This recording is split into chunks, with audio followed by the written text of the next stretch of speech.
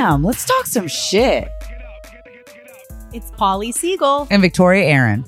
Two licensed therapists who've spent way too much money on degrees, certifications, and trainings. We both love what we do and couldn't imagine working in any other profession. But we're forced to be serious all the time, and that gets boring. Shit Talking Shrinks discusses important mental health topics, the human experience, and society at large, while poking fun along the way. It won't be all fun and games because after every episode, you'll walk away with tangible tools to navigate life more effectively. We love a tangible tool. Episode 6, Trauma and Trauma Responses. Ooh, wee. So trauma. Trauma is a hot topic. It's buzzy. It's a buzzword for sure. It's a buzzword. And a lot of people are trying to learn more about what is trauma, how does trauma present, what does a trauma presentation look like. We're hoping that this episode will allow more clarity around all those things. Let us get clear. So what is trauma? Let's define it. So previously, people viewed trauma in a very specific and rigid way. Trauma was thought of if you went to war, if you got into a severe car accident, if you were assaulted.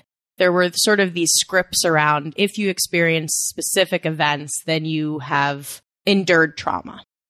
Whereas now, and a lot of the best trauma researchers have shown us that really trauma is just any event or experience that overwhelms the brain's ability to cope. Yes, this is like Gabor Mate. He says it's not what happened, it's how it affects you in your body. And so that could be a breakup. That could be losing your job. That could be a really stressful family event. The opportunities are endless, but it's something that jars the brain and doesn't allow the brain to recalibrate. So it scrambles the brain in a way where it can't find its homeostasis anymore. Exactly.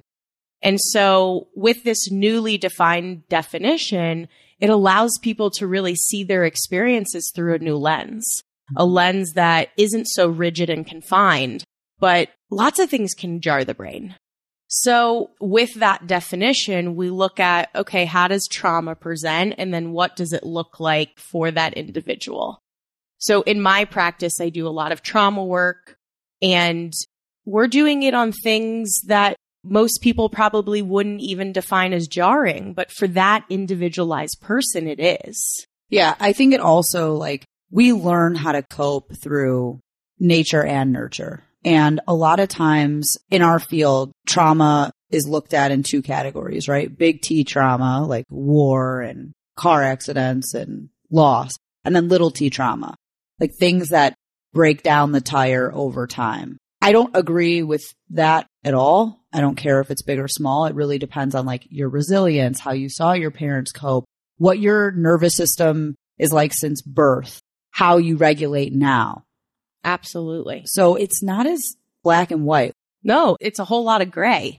Yeah. It's so hard to be in the gray. It is. Our brain loves polarization. It's like a safe place for the brain. Is this or that? Always this or that. Never these.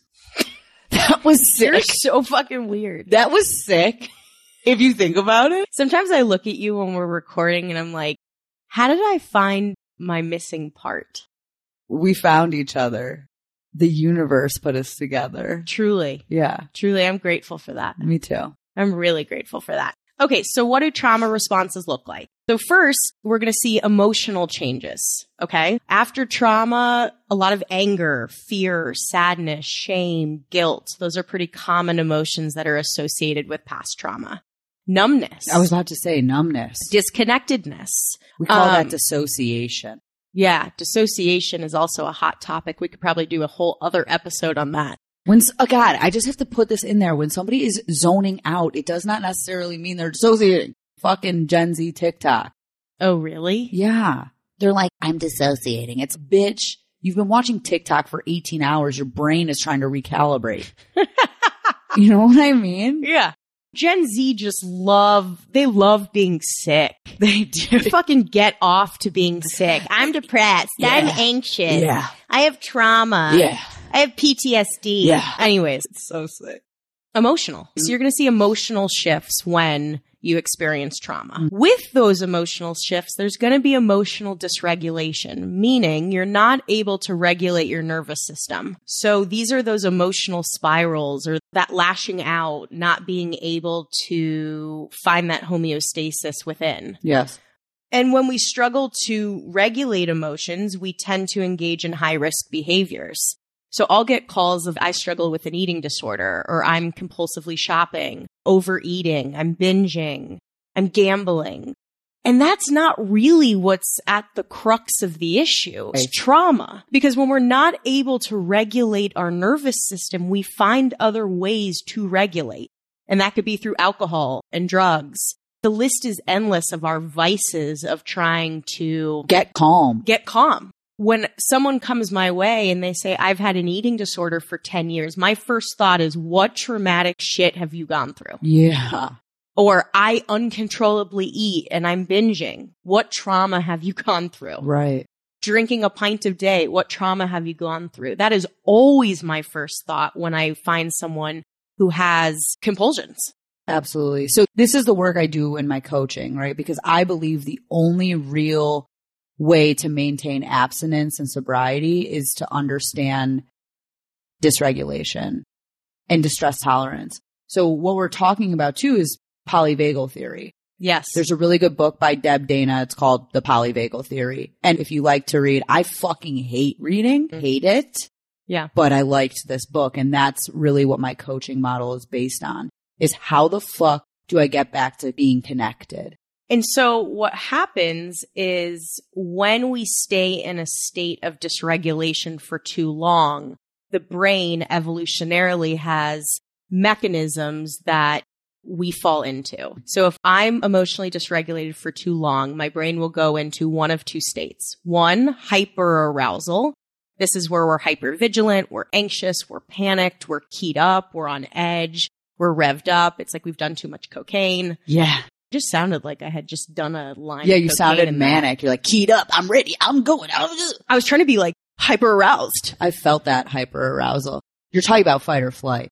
Right. So that's one state. Or our brain can step into hypoarousal. God, those which confuse is me. Shutdown. Okay. So this is when we feel numb, disconnected, deadened, autopilot. We're going through the motions. We're not present. We're in this dissociative state. So you're either going into hyperarousal or hypoarousal. And those are trauma states. Okay. And that's just the brain going into a protective mode. And when we stay in either of those states too long, we see physical issues. Look, our physical wellness shifts when we're in trauma states. We're going to see sleep disturbances, GI issues, cardiovascular issues, neurological, how do you say that word? Musculoskeleton?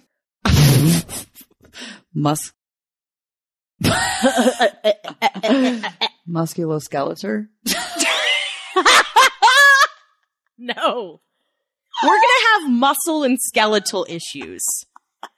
Dermatological issues, right? We're going to see skin problems when we're in a hyperarousal. This sounds like a Pepto-Bismol commercial. You know what I mean?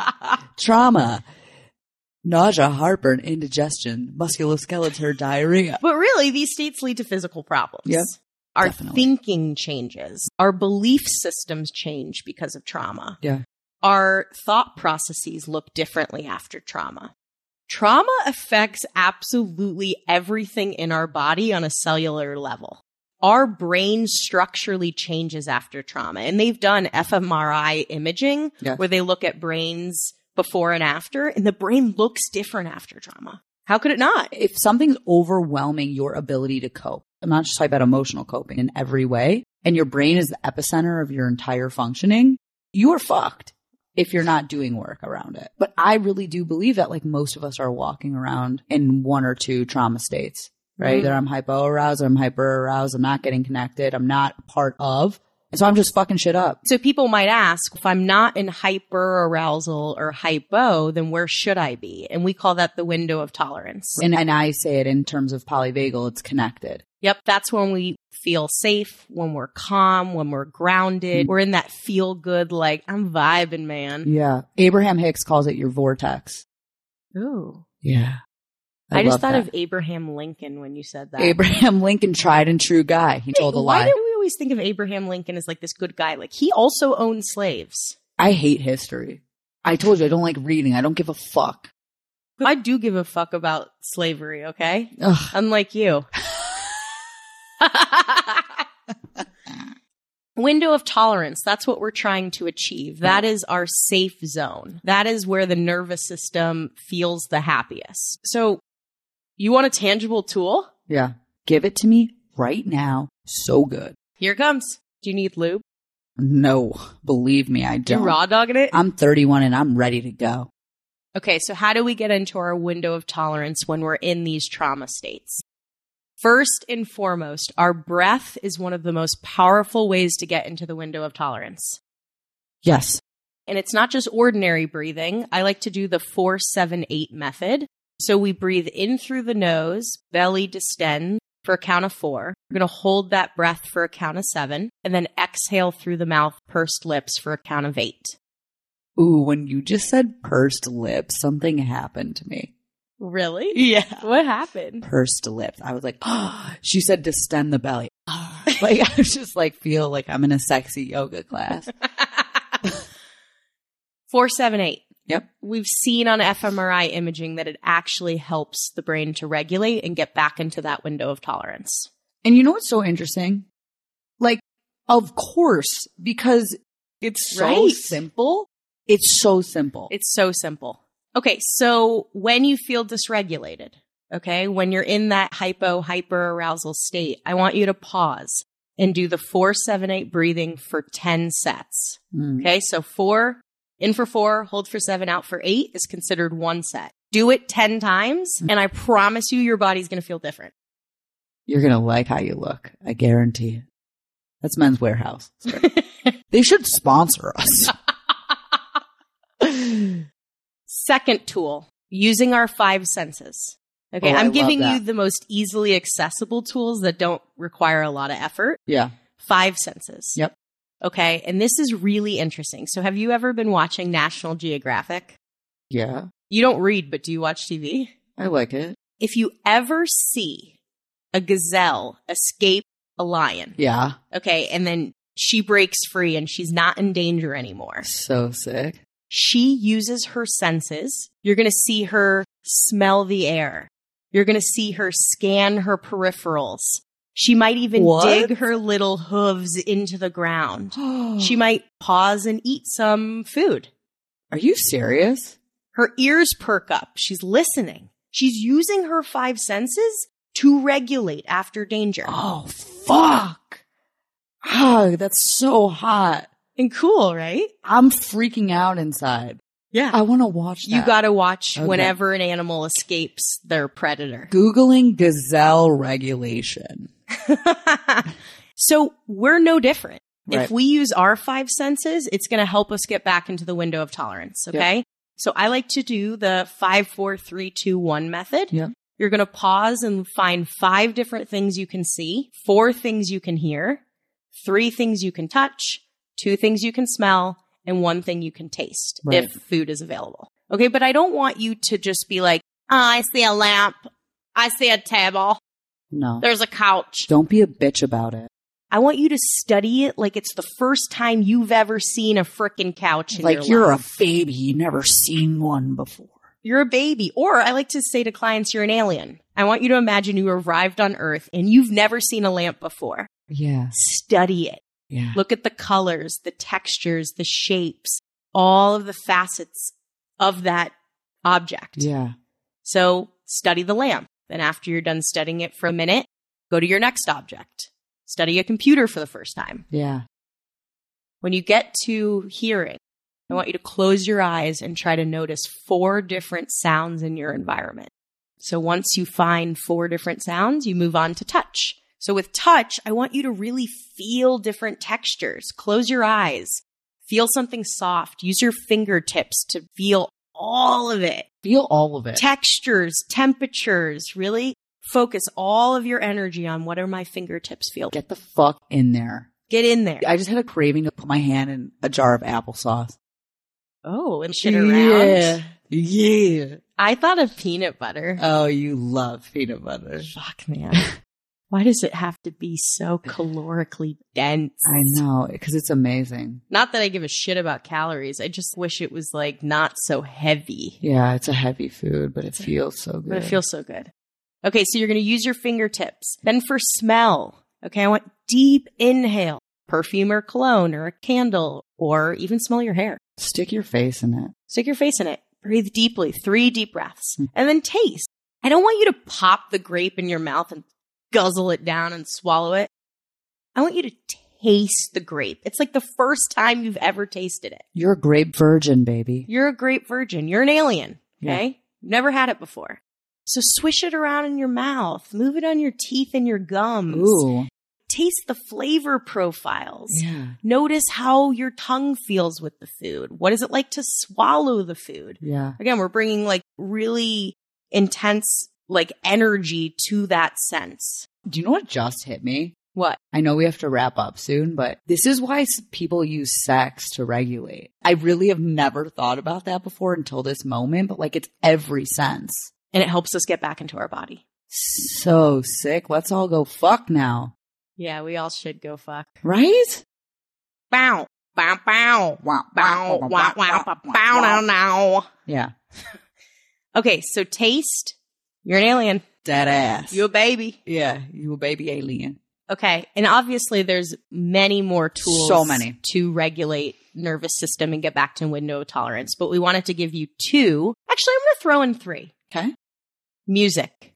Yes. Music affects the part of the brain that also helps with regulation. Mm-hmm. So pop in your earbuds, and I want you to listen to a song with hyper focus. I want you to notice the instruments, beats, the tone, the inflection, the lyrics. You're putting all your energy into really like immersing yourself into that song. No distractions. I don't want you to do anything else except listen to that song. Yeah. I love it.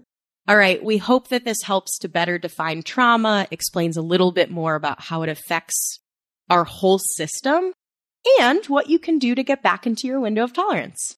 That is the only way. Lots of love to you all. Big love. Bye-bye. Catch you later.